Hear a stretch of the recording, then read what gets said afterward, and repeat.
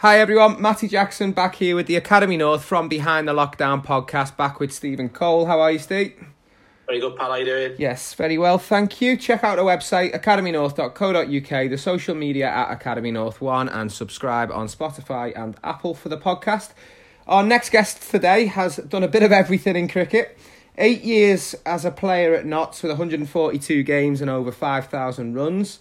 Moved on to coach Notts, winning 2 county championships. Moved on further now as director of cricket, and a 4-year stint as an England selector as well. Thanks for joining us, Mick Newell. How are you, mate? Good afternoon, gents. Yeah, I'm good, thank you. Not too bad at all. Good. So, a bit of a weird time at the minute as we record this anyway. So, how are you getting on in lockdown at the minute?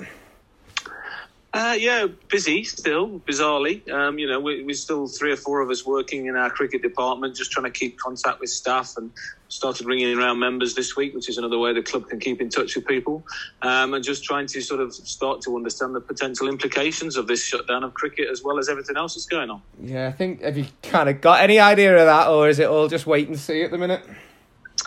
Well, the financial implications could be, very big depending on as and when we can play any cricket. There was an announcement now that we're not going to be playing till July at least. Yeah. So if we do play in July, hopefully we can get a bit of T20 blast, which will make some money, and some 4-day cricket, which will keep the purists happy. So that will sort of play out over the next few months. It's just unprecedented, isn't it? And very difficult for everybody.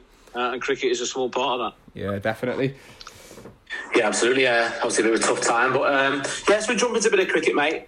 Start with sort of your playing career, mate. Like Matty said, you had a good few years at Notts there. Was the highlight sort of the '87 championship win? Because you obviously had a good year as well with 1,000 runs that year, mate. I did, yes, I did. I mean, that was probably my best season as a player, and I think for us, we won 2 trophies in '87, and probably should have won 3.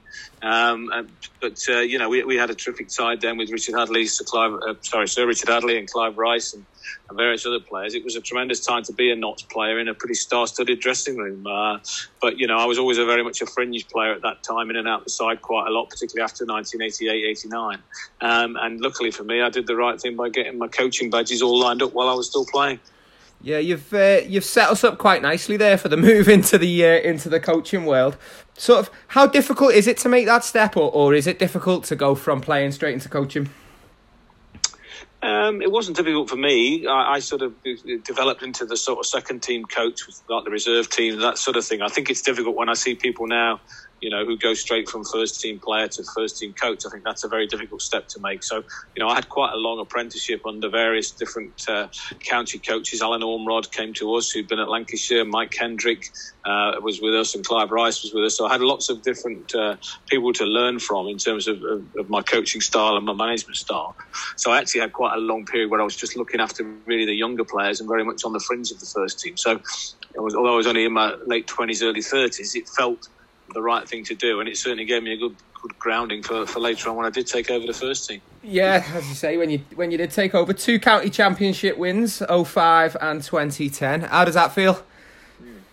That's great. This club, our club's only won it 6 times in its history. Yeah. And I managed to play in '87 and coach twice. So I've been involved in half of those successes. So, 4-day cricket, 3-day cricket as it was back then is still, in our opinion, the pinnacle of the county game. So to have got 2 coaching championships on my record, I'm very proud of that. And it's a tremendous achievement by the players, and 2 very interesting and contrasting successful seasons. Yeah, so we're going to put you on the spot now. 2005, 2010, which team wins in a head-to-head? 2005 team wins, right. Definitely. Really? Yeah. The 2005 team was a very, very, very strong team. I think 2010 was slightly less strong, if you like, and we had a good lead in that competition and nearly threw it away at the end and got over the line at Old Trafford, ironically. Yeah. Up your neck of the woods. I think the 5 team was a better team. The 10 success was probably a greater success, a greater feeling of success. Brilliant. So I remember watching that game at Old Trafford and the last gasp kind of win. Also through your time as coach, produced a lot of England players. How difficult is that kind of to find a balance at times between pushing players through to England and keeping the county as strong as possible? It's a big challenge. I mean, we're not a big county. You know, we're a test match ground, but we're probably the smallest of the 6 test match grounds. And we're not a big county in terms of population and cricket players. So I think, you know, in 4-day cricket, it felt to me for a number of years that we punched above our weight. And to do that, we did bring in a lot of players from outside of Nottingham, and we got some stick for that at the time. But in general, I think most of those players, I'd like to think we improved and made better. And as you said, a number of them then went on to play for England. So you then had to look for new ones underneath. And Graham Swan, Ryan Sidebottom will be 2 good examples of players who, you know, weren't really featuring heavily anywhere near the England setup until they came to Notts. And we hopefully help them improve, move them on, and then replace them, if you like, with somebody like Samit Patel or Harry Gurney coming in underneath them. Yeah, I think we've been really fortunate actually to speak to a few of the Notts lads and a few lads who've joined as young players and moved on into Notts. Do you think they kind of see that as a progression? You know, we've spoken to Joe Clark and Ben Duckett, who were, you know, speaking very highly of their move to Notts and potentially England ambitions as well. Yeah, it varies, doesn't it? So you've given me 2 good examples there of players who have done very, very well, mainly in Division 2, but possibly then were not being quite picked up by England because a lot of their stats and their good numbers were in Division 2. So they wanted to test themselves in Division 1. James Taylor actually would be a good example of that, going back a few years further. So you've got players there that wanted to get into Division 1 and saw Notts as a way of doing that, although obviously we've got to fight our way back again now.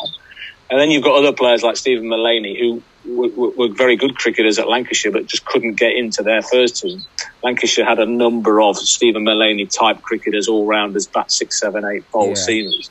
We didn't have those type of cricketers. So coming to us at the time that Stephen came in 2010 was a perfect timing, because I don't know that he would have made a breakthrough at Lancashire anywhere near as quickly as he made a breakthrough at Notts. Yeah, it's definitely worked out very well for him. So just moving on with your own sort of path and career, now director of cricket. I guess just briefly, without sounding too ignorant, what does that entail on a day-to-day basis? Well, very much the sort of administration and management of the squad, of the playing squad, of the coaching staff, of backroom staff, including groundsmen, and all the coaches, the science and medicine people who work for us, the cricket administrative work. So I oversee all of that. I'm very much involved in contract negotiations, very much linking in with the general committee at the club, so sort of managing upwards as well as managing downwards, making sure they're fully informed of decisions. And working very closely with the head coach, Peter Moores, at the moment in signing new players, overseas players and English players, and really giving our players everything we can, every support we can, so that they can perform at the very best level they can. Great. Just a quick one there, mate. I saw an article that about you talking about the county championship and possibly having a couple of fixtures overseas, like the West Indies or UAE, with a view to sort of helping England's away form. What are your thoughts on that, mate? Well, again, at the time, before where we are now, I thought it was a very good idea. I think, you know, the amount of streaming that can be done online now, I think a lot of members would have watched that sort of cricket, even if they couldn't travel to. I think we were touring Barbados at the time. I had that first conversation. A lot of counties going to the UAE, some counties going to South Africa. So, you know, the idea of maybe taking six teams to each place and playing a couple of games each and just trying to spread out the county season a little bit, I thought was a good idea. I think the whole environment has probably changed in recent months, and that might not be possible. But, you know, you've only got to look at Test match cricket to realise how much it is dominated by home teams, how good England's record is in England compared to away from home. So maybe giving our players some exposure to foreign conditions at county level would have helped. Do you think, just quickly on that, do you think we've kind of, as English, well, cricketers and yourself, but England cricket fans, we've seen the flip side of that? I'm just thinking off the top of my head, and Labuschagne coming into the Ashes last year, who'd done 2 months at Glamorgan in English conditions, and it definitely helped him, I think. Yeah, I do. And I think a lot of overseas players, maybe not so many now. He's a very good example of someone who's done it recently. But going back 15, 20 years, they did do that deliberately to improve their cricketing education and their cricketing, broadening their cricket knowledge. I think Labuschagne is an excellent example of someone who benefited fantastically from his spell at Glamorgan.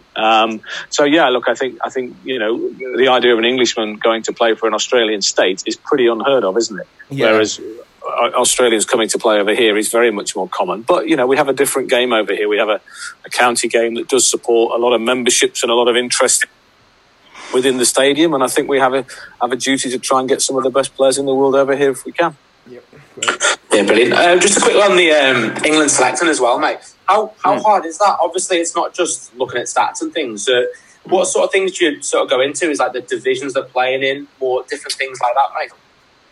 Yeah, there was. I think I was someone who spent a lot of time initially through the sort of years between about 2007 and 16. Notts were in Division 1 all the time. So I spent a lot of time watching Division 1 cricket, and then as I became a selector in 14, you started to watch more Division 2, and you could see, in my opinion, a difference in standard between Division 1 and Division 2. So you had to weigh up how good somebody was if they were scoring big runs in Division 2 and how relevant that was and how applicable that was. It was a great job. I loved it for 4 years. We were part of some good times and some difficult times, but it's a real honour to be sitting around. We all pick England teams, don't we? We all sit around the pub and pick an England team or any sort of team, and there I was actually doing it for a living, so that was great fun. Yeah, me and Steve have been doing it for the last 3-4 weeks. Yeah. So, just moving on before we go into your best team that we've picked, as you say. Academy North and kind of our day-to-day is coaching, but we do a lot of tours and tournaments, etc. as well. So we're just very, very interested in people with your experience and stuff. Just to kind of give us, we've got a lot of young cricketers with us, the best bit of advice you can think of for a young cricketer looking to push on further. Well, just realise what a great game it is and what an opportunity it can give you in life. I mean, I say to youngsters whenever I do a school talk or whatever, I say, I don't think I've ever been to work. I don't feel like I've ever had a real job because my hobby has been my job. And I'm very lucky on that. I'm 55 now and playing and coaching and directing. So if you can find something like cricket or like running or like horse riding, whatever it is that you are passionate about, and you can turn that into a job, imagine what a great feeling that is every day. So I think enjoy it, love the game, and if you can find something that you're really passionate about and you can make some money and have a life out of it, it's even better.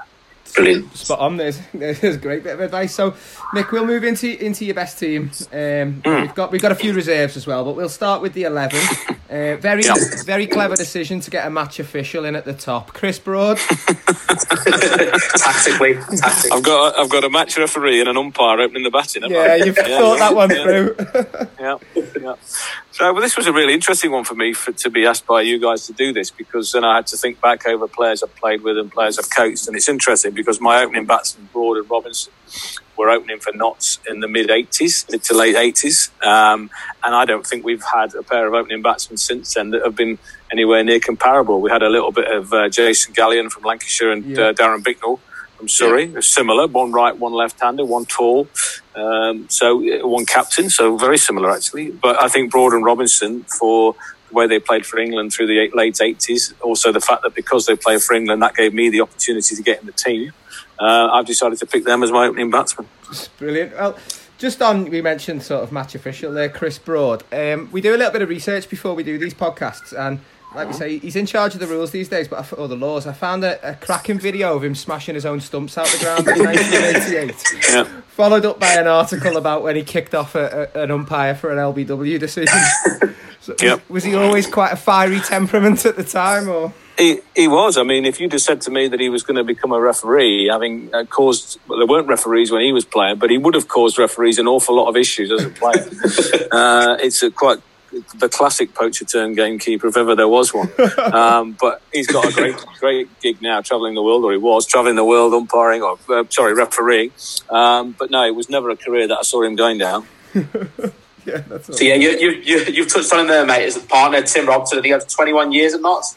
Had a lot of big career there.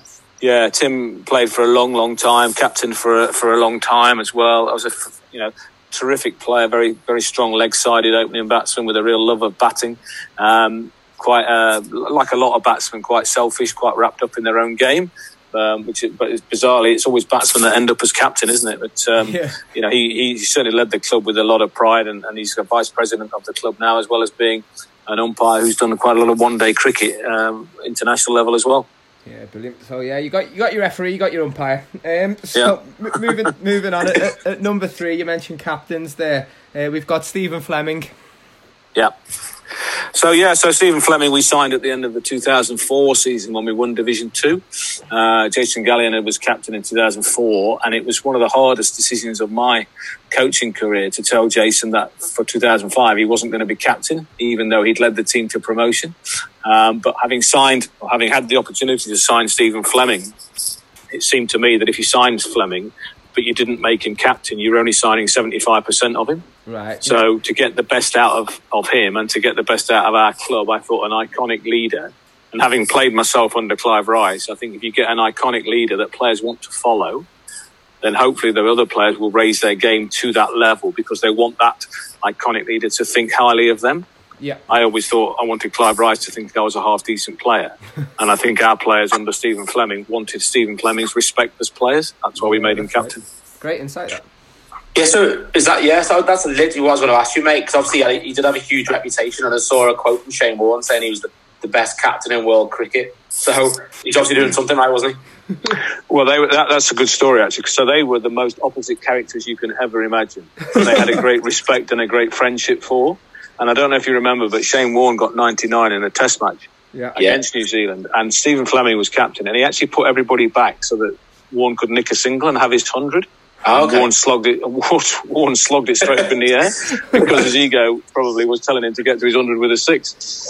So they got on brilliantly. I got a little story about a 2005 championship, which kind of soured that relationship. Was that when we played Kent, with the next to last round of matches, we had Hampshire left to play, which was building to be the championship decider. Yeah. But the third team that could win it was Kent. And a lot of rain around. Anyway, Kent were desperate to win the game. And on the last day, they came to us looking for a run chase. And Fleming offered David Fulton, who was their captain, 420 off 70 overs, thinking it would be a bit of a joke. And, of course, David Fulton took it.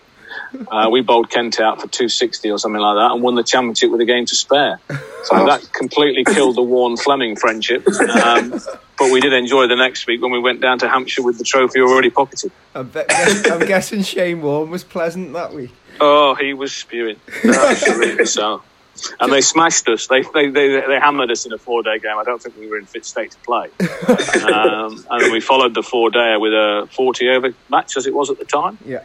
And the 40-over match was winner stays up, loser gets relegated. And, of course, we turned up for that and won that. So not only did we took him to the championship, we then relegated him in the 40-over league the next week. That's cracking. Good times. Yeah, very good. Just quickly on Stephen Fleming, the way you've talked about him as a leader. Obviously, he's done a massive stint now as coach and mentor at the IPL. I'm guessing that's no surprise.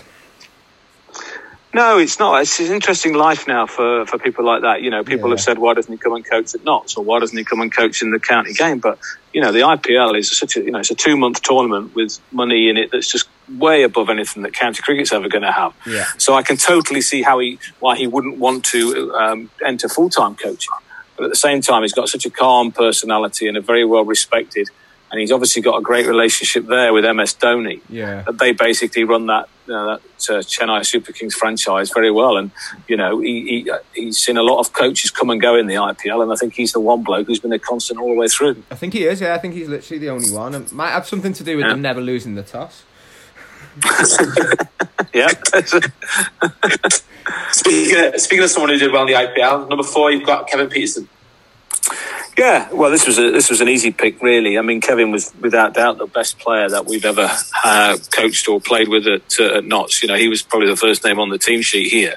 Fantastically talented player, hugely interesting character. But in terms of tell me what your best team is, and it was great to put him in that because he did play one season with David Hussey in 2004, but then when we signed Fleming for 2005, that was the year that Pietersen left us and went to play for Hampshire, so they never played in the same team, which was a real shame because I think Fleming and Pietersen would have been quite a good relationship. Yeah, he's not done too badly anyway with his 8,000 test runs. You mentioned there obviously difficult character. Everybody knows things that have gone on.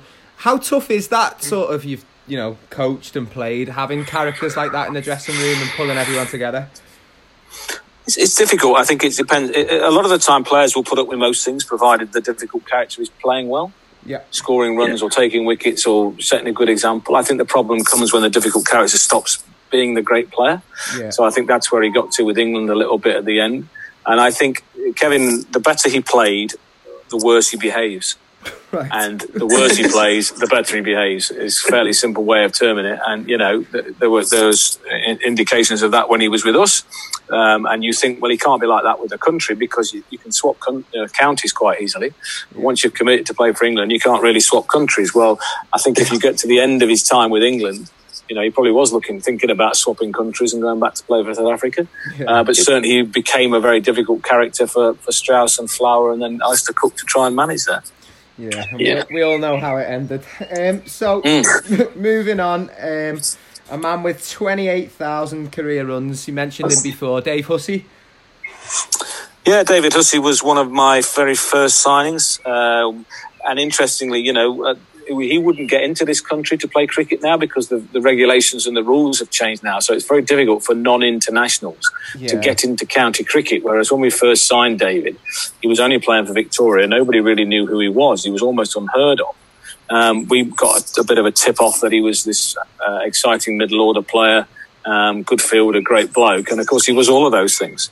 Yeah. So he spent a lot of time with us on and off over a period of about 8, 9 or 10 years. Fitted in brilliantly, played a number of years with Fleming and with Reid and with Swan. And just fitted into our squad brilliantly. And it's, as I say, nowadays, he wouldn't get the working visa to come and play in this country. So we were very lucky to get hold of him and have him for as many years as we did. Yeah, he was brilliant. Yeah, it's one thing I was talking about now, mate, is obviously you get a lot of overseas coming over for, tournaments for a few weeks or a few months or half a season. But like you said, he was there for, I think it was 9 years. That must have been amazing for sort of the younger lads in the dressing room to keep learning from him for so long. Yeah, absolutely. It's so hard now to build those relationships. We've had overseas players that turn up for 4 weeks now and you never see them again. So they can't have an influence on your club, really. Whereas somebody like that, 8, 9 years of Huss, even Fleming, we got 3 years out of. That can leave a lasting legacy in terms of people. And as I say, I really believe if you get the good blokes and the good players, they lift the standards and they lift the work ethic and they lift the commitment of players around them. And I would certainly say that as a club, we were very lucky to have David Hussey play for us for that length of time. How unfortunate not to play Test cricket. I mean, obviously the era of Australian batsmen he was in, but he couldn't have done much more, could he?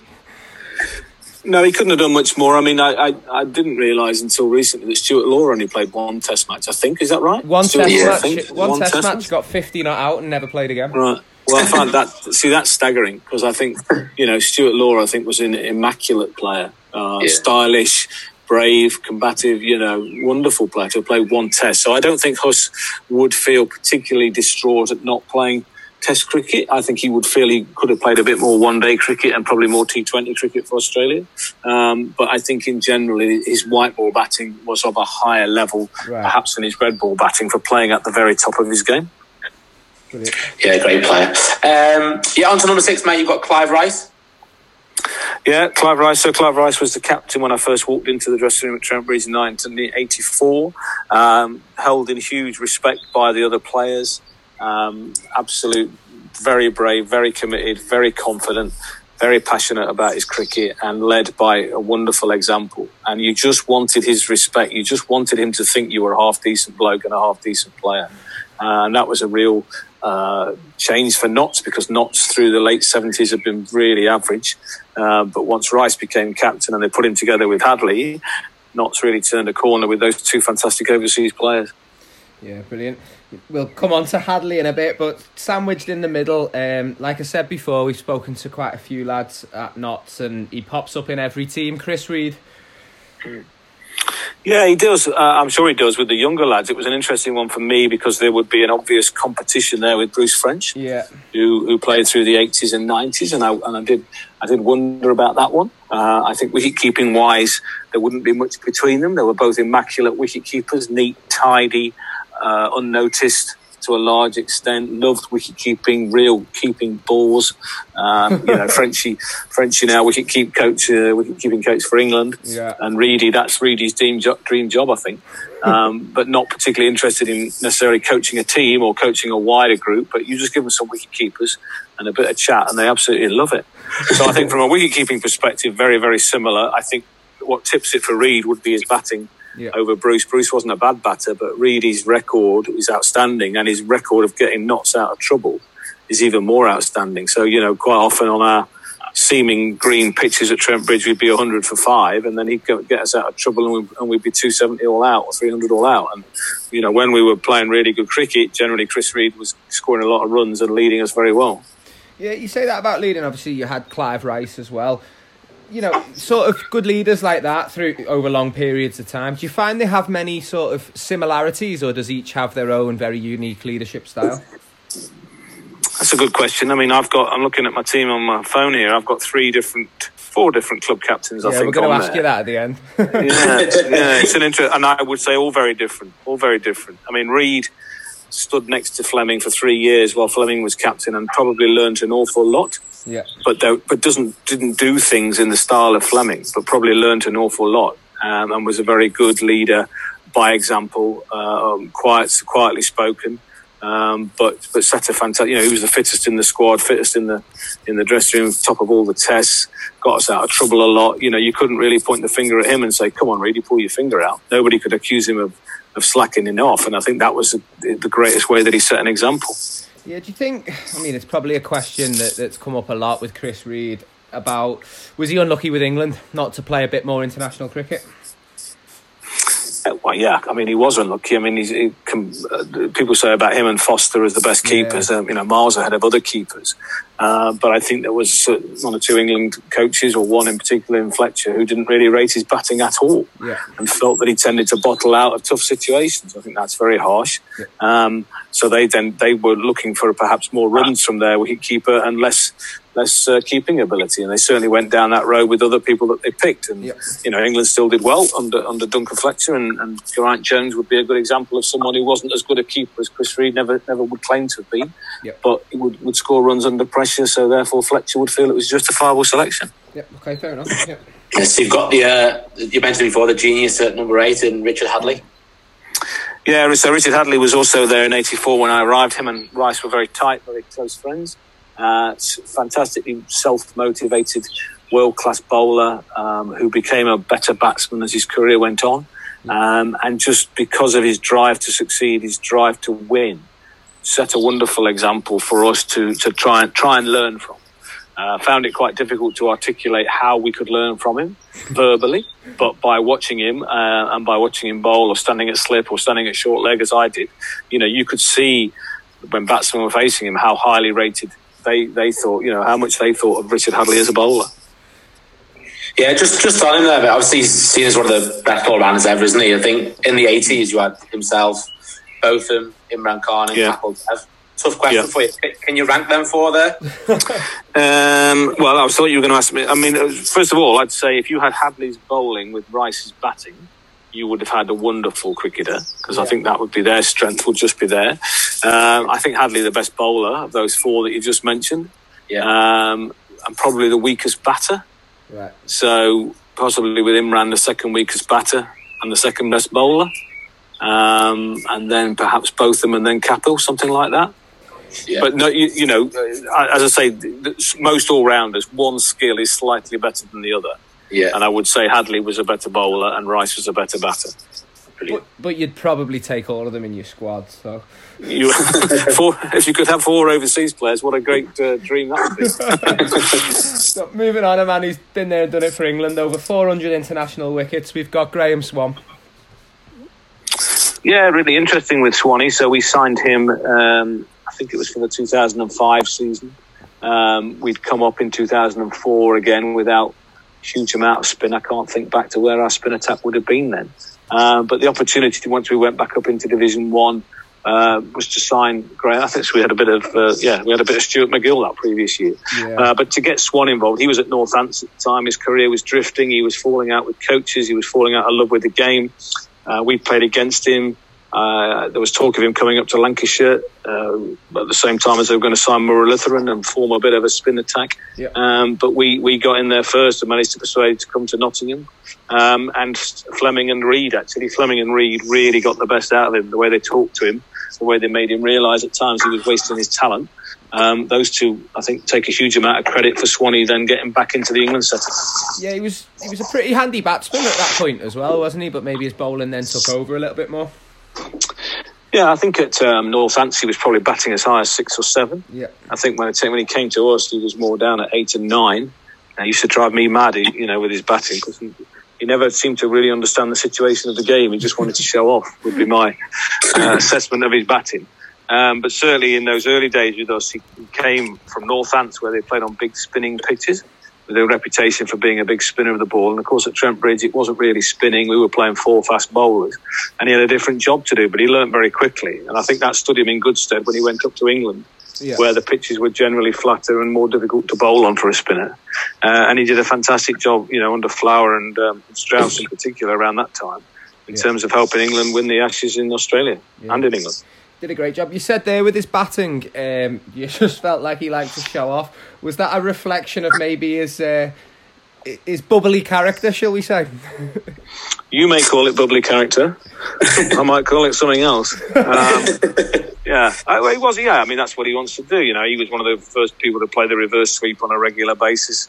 He liked to attack the ball. He liked to give commentary on his batting as well. And there were times when he could knuckle down. We have a great relationship with Graham. He just used to drive me mad at times. But I think he focused more and more on his bowling. I remember what turned it in particular was at the 2007 World Cup, England in the Caribbean. He was watching that in the gym, doing his training with us, and I think he realised that there were people in that squad of far less ability than him.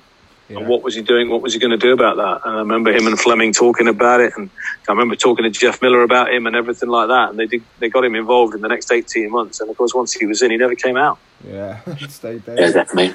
Yeah, on to number 10. It's the first team we've had a lad and dad in. We've got Stuart Broad. Yes. I didn't think about that. Yeah, father and son playing in the same team.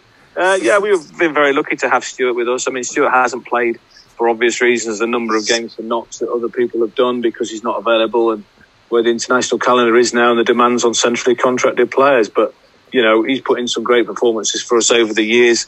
And I think we're very grateful that he came back to the club that his father played for, because that was part of the draw for him to come back to Notts, was to come and play on Trent Bridge, where he used to knock around when he was 4 or 5 years of age.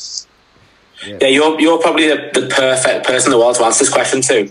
He's big, he's bad, but is he better than his dad? He's a lot better. A better bloke or better cricketer? I'll let you. He's a nice bloke. Yeah. Would they get on in the changing room, them two, playing in the same team? Oh, that's a good question. I reckon there'd be some fireworks, I think, between those two. I think there would be. The other thing that wouldn't have helped was that Chris used to stand at first or second slip, and he wasn't very good. So if he'd have dropped catches off Stuart, that would have been quite good, I think. It'd be great. More stumps flying, Jacko. Yeah. Be the sun kicking the stumps out the ground like that. Number 11, you mentioned him before. Great leg spinner, Stuart McGill. Oh yeah, wonderful. I mean, I was very lucky in that Clive Rice signed him for Notts just before Clive Rice left the club in the middle of 2002. So we had this new overseas player coming in for 6 weeks. I think we'd had Nicky Boye, South African all-rounder. Yeah. And then Stuart came in for 6 weeks and made a huge impression. He got wickets on his debut at Kidderminster. He got, I think it was 16 wickets in his second match at Trent Bridge. When Strauss was playing for Middlesex, Strauss made a brilliant 150, but McGill got 8 and 8. And KP got 290. I mean, it was a hell of a game. So he made a huge instant impression. We managed to get him back in 3 when we got relegated. Not so good. 4, we got promoted again. And he was with us most of that season. He was terrific. Wonderful bowler. Huge spinner of the ball. And great expert on wine. What more could you want? Sorry, Steve, just quickly. I don't want to say unlucky because everyone knows how good he is, but do you think underrated because he didn't have that exposure at international level, obviously because of Shane Warne? Yes, I think he probably was underrated and not as well known, obviously, by a long way. Yeah. I mean, I thought he was a genius. He could spin the ball enormous amounts. I suppose because he used to try and spin the ball so much, he probably had more bad balls in him than Warne. I'm not saying Warne didn't spin it, but, I think if you try and spin the ball really hard as a leg spinner, perhaps at times you can be prone to more short balls or full tosses, and I think Stuart had more bad balls in him. But I think his best ball was, absolute genius. But difficult for Australia, unless they were in certain parts of the world, to get both of them in the same team. Yeah, of course. Definitely. Great 11, mate. Can you pick a captain out of that side for us? It would have to be Fleming or Rice. Probably Rice, I think. Fair enough. Given everything he was across the club, he was player, he was captain, he became coach, he was a vice president before he passed away. I think and also for the state of the club when he came in. Yeah. Fleming, as I say, took over a team that had just got promoted. so slightly easier, although an interesting group of characters. Whereas Rice came into a team that was perennial, bottom of the table, down the bottom with Derby. If we can beat Derby, we've had a good season sort of attitude. So Rice, I think, dragged the club up from the real pits. So I'll probably just give it to Ricey on that. Okay, yeah, so obviously, mate, with the career you've had and the players you've coached and played with, there's going to be a few missed out. So we've got a few little reserves to run through here, mate. And but Derek Randall first. Yeah, Derek Randall. So obviously, one of the most famous cricketers from Notts of all time. Wonderful player, great fielder, complete lunatic. And I changed next to him for the first 4 or 5 years of my career, which was. I used to start the season with a certain amount of kit and end it with half of that, and then his wife would give it all back to me. So we would just share kit basically over the course of the summer. He's a wonderful player and a great bloke. Yeah, you said about if you Google him and do a bit of research, 2 of the first things that come up are unusual character and unique character. Yeah, completely mad, a raving mad. I mean, just a few silly stories about him, or he was run out by Boycott at Trent Bridge on Boycott's test comeback. Well, of all the places to run out Derek Randall, you don't do it at Trent Bridge. And to be fair to Boycott, he made amends by getting 100. But he was a great bloke, and the crowd loved him, and he was a very, very eccentric. But he loved his cricket and he loved Notts. Yeah, brilliant. So moving on, a man who took over 1,500 first-class wickets, Eddie Hemmings. Yeah, so Eddie was part of the furniture when I got to Notts. Was a great bowler, was a real competitor. Again, really wanted to improve his game under Clive Rice, although he perhaps wouldn't admit it because he would think it was perhaps a bit of a weakness to say that you needed pushing by other people. But he did need pushing by Clive, and Clive was very reliant on Eddie as his one spinner around a 4-seam attack, in the same way as Graham Swan became very important to my teams around 4-seamers. So you had that variety of an off-spin bowler. So him and Swan quite similar in terms of what they brought to Notts in the team. Brilliant. So your next one, mate, you touched on before. Bit unlucky to miss out on the keeper spot, Bruce French. Yeah, Bruce, wonderful keeper. As I say, perhaps not quite as good a batter. I mean, he used to bat number 8 mainly because we had Hadley at 7, I suppose. Yeah. Whereas Reedy was always a 7 all the way through his career, including possibly occasionally a 6. But a great wicket keeper, and loved his real ale, loved chatting about other stuff. Didn't really see him moving into coaching at all, if I'm honest, when he was player. But because you've now got this development of specialist coaches, somebody like him who has a real love of wicket keeping has forged a coaching career which I never would have seen coming. Yeah, superb. Moving on, another great overseas, but he turned cold pack in Andre Adams. Yeah, I think Andre first came to us as a second overseas, and the key thing there was that Fleming was captain. And I think Andre had played 1 test match at the time, or maybe no test matches. And his reputation in New Zealand wasn't all that flash as a bloke and as a player. And he was desperate to impress Fleming. So I think he came to us in 2007 first as an overseas player, put in some great performances.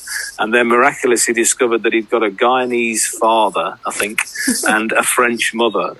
And we managed to get him as a cold pack player, as you mentioned, then for a number of seasons. And he was the closest thing to Hadley that I'd seen. Year after year, his bowling was just outrageous in county cricket. And if you go through that period of around 8, 9, 10, 11, 12, when we played some really good 4-day cricket, including the championship in 10, he was a fantastic performer for us, and we got huge value out of Andre. And it was a cracking celebration at Old Trafford when he ran off to deep backward point as well, wasn't it? Yes, it was. Yeah, that was quite an amazing day because you touched on it. I mean, Chander Paul, we couldn't get Chander Paul out for years and years. We just couldn't get him out. And Andre always bowled round the wicket, a left-handed batsman. Yeah. Always. Yeah. Left-hander comes in, round the wicket. Okay, Andre, whatever. Chander Paul came in on that night. We needed 1 wicket to win the championship, and he stayed over the wicket. So we're pulling our hair out. What is he doing? He never does this. And of course, Chander Paul nicked off first ball to Samit at 3rd slip. And like you say, Samit went one way and Andre went the other way. And we all ran off. Yeah. We all ran off onto that old balcony at Old Trafford there. Yeah, I remember. But Andre could do that. So we've got another great theme of the Ryan Sidebottom, mate. Yeah, well, Ryan came to us, again, a little bit disenchanted with cricket. I think it was the 2004 season he started with us. A little bit disenchanted at Yorkshire. Wasn't getting the new ball on a regular basis. Wasn't getting the opportunity to shine. we were really very pleased to sign Ryan. He did brilliantly for us from 4 till 10. I think he was with us. He left us at the end of 10. And he actually came and played in that game we've just been talking about, having been left out by England, I think, of a one-day squad or something. And he came and played for us in that game. He got the vital runs. Him and Darren Pattinson got the vital runs that got us the bonus point to give us a chance to get those 3 Lancashire wickets, which won us the title. So he was hugely committed to Notts. It was a shame he left us at the end of 10, but those things happened. He went on to do very well back at Yorkshire. But we got 6 or 7 really good years out of Ryan, and he got into the England setup on the back of what he'd done for us. Yeah, obviously superb player, but one question you might not have been expecting: who had better hair, Bruce French or Ryan Sidebottom? Oh, Ryan Sidebottom. Yeah. Ryan Sidebottom, best hair in county cricket. I can't think of anybody. With better hair than that. Fair enough, superb. Next up, a man. Just wondering, did you play with and coach Paul Johnson? I didn't coach him for long, coached him for about 3 months. I played with him since I was 15, 14, 15. We played for Notts through the age groups. He became a pro at 15 and a half, which is unheard of again now. Wow. So he was on the county staff for a long time. And then in 2002, when I took over, he played out that year, and then he joined the coaching staff after that. So he became part of our batting and specialist coaching group. So he was very helpful in that area. Again, you look at numbers of runs who people have scored, as I'm sure you guys do. Yeah. Very few players have scored more runs for Notts than Jono. Yeah. And you mentioned about Hussey earlier, being unlucky. Well, I think Jono very unlucky not to play for England in some format of the game, and probably would have been a very, very good T20 player had his career lasted a bit longer. Yeah. Yeah. So on to another Aussie seamer now, a member of that great Aussie attack, Peter Siddle. Yeah, Sids was interesting because he was only with us for about 4 months, but the first half of the 2014 season, we had him and Andre in full swing. And then he had to go home, and Andre pulled a calf or something. And we fell away in 2014 when we looked like we might win the championship. We were going really, really well. And we lost them both in the space of a couple of weeks. And we fell away quite badly from there. I can't remember where we finished, but we obviously didn't win it. And he set a great example. He was arrived in the country with his girlfriend. First thing he did was go on a meat not murder demonstration in the market square with their banners because he turned radical vegan. Wow. So meat is murder. That's what it's called, isn't it? Yeah, he went on a radical vegan demonstration in Nottingham on his first weekend. Wow. And just ate kale and bananas for 4 months. Perfect. A bit smelly in the dressing room, but perfect. Really. Funnily enough, I was about to ask you if he's as angry as he looks, but now I've just got a vision of him wandering around with a meat is murder sign. So. That's what he had, yeah, holding his placard up like that. Yeah, apparently he was a bit of a wild lad in his youth. But his girlfriend, who I think is now his wife, she tamed him. He was great value for us, although he only did 4 months. It was a shame. Yeah, superb. And last but certainly not least, the greatest cricketer never to play for the West Indies, Franklin Stevenson. Yeah, and again, what a lovely bloke. And came into our club on the back of Rice and Hadley. So joined Notts in 88. And in 87, Hadley had done the double. He got 1,000 runs and 100 wickets. And on his cricket bag, he had mapped out, Hadley, exactly how he was going to do that. He was going to get 600 runs and away from Trent Bridge and 400 at Trent Bridge because it was hard batting at Trent Bridge. And he was going to get 60 wickets at home and 40 wickets away. And he did the double. And then Franklin rocked up the next year and didn't make any plans and got 125 wickets and needed, I think it was about 120 runs going into the last match. And he made 200s against Yorkshire in the last game of 1988 and had done the double. And I'm pretty sure that's the last time the double's been done. I think so. And I'm pretty sure it's the last time the double will be done. Superb. Given the reduction in fixtures now. And a more than handy golfer as well, I believe. He's a great golfer, yeah. We bumped into him a few times on our pre-season tour in Barbados, where he plays at the Sandy Lane Golf Club, which I think is one of the better ones over there. And he teaches rich Russian billionaires' kids now, I think, how to play golf as well as playing himself. That's not a bad life. No, he's got a good life in Barbados as well. Not bad at all. So Mick, just before we let you go, I've got a few little questions for you, mate. Your favourite ground to play at, but we can't use Trent Bridge. Well, I tell you what, I didn't like playing at Lords because I always thought it was a bit too stuffy, and I didn't really get it. But I love coaching at Lords. I loved taking the honour of taking my team to Lords, whether that was to play Middlesex or a final or whatever. Yeah. So I would say Lords was a great ground to coach at and to be part of. I used to like Old Trafford. I did quite well as a player at Old Trafford. I got 100 and a 99 up there, and it was obviously where I first watched cricket when I was 5. So I had a great feeling of going back to Lancashire and playing up there was great for me. Superb. Next one, the most important question. The best teas? Well, the best food was always at Lord's by a country mile. More so the lunches. The lunches at Lord's, there was like a choice of 3. Like if you go to a nice restaurant and there's a choice, and that's what it was like at Lord's. And then you go most other places and they just would put it in front of you. So there was always that look. And again, when you're coaching, you could just have a bigger lunch and just slightly nod off on the balcony after lunch. So get the sunglasses on. Yeah, exactly. Pretend you're watching. So there wouldn't be. I don't think you'd find too many cricketers that would go against Lord's as the best food. Definitely. Who's the best sledger you came across, mate? Merv Hughes I played against in '89. Oh yeah. He did rip me to shreds. He was not very impressed with what he saw.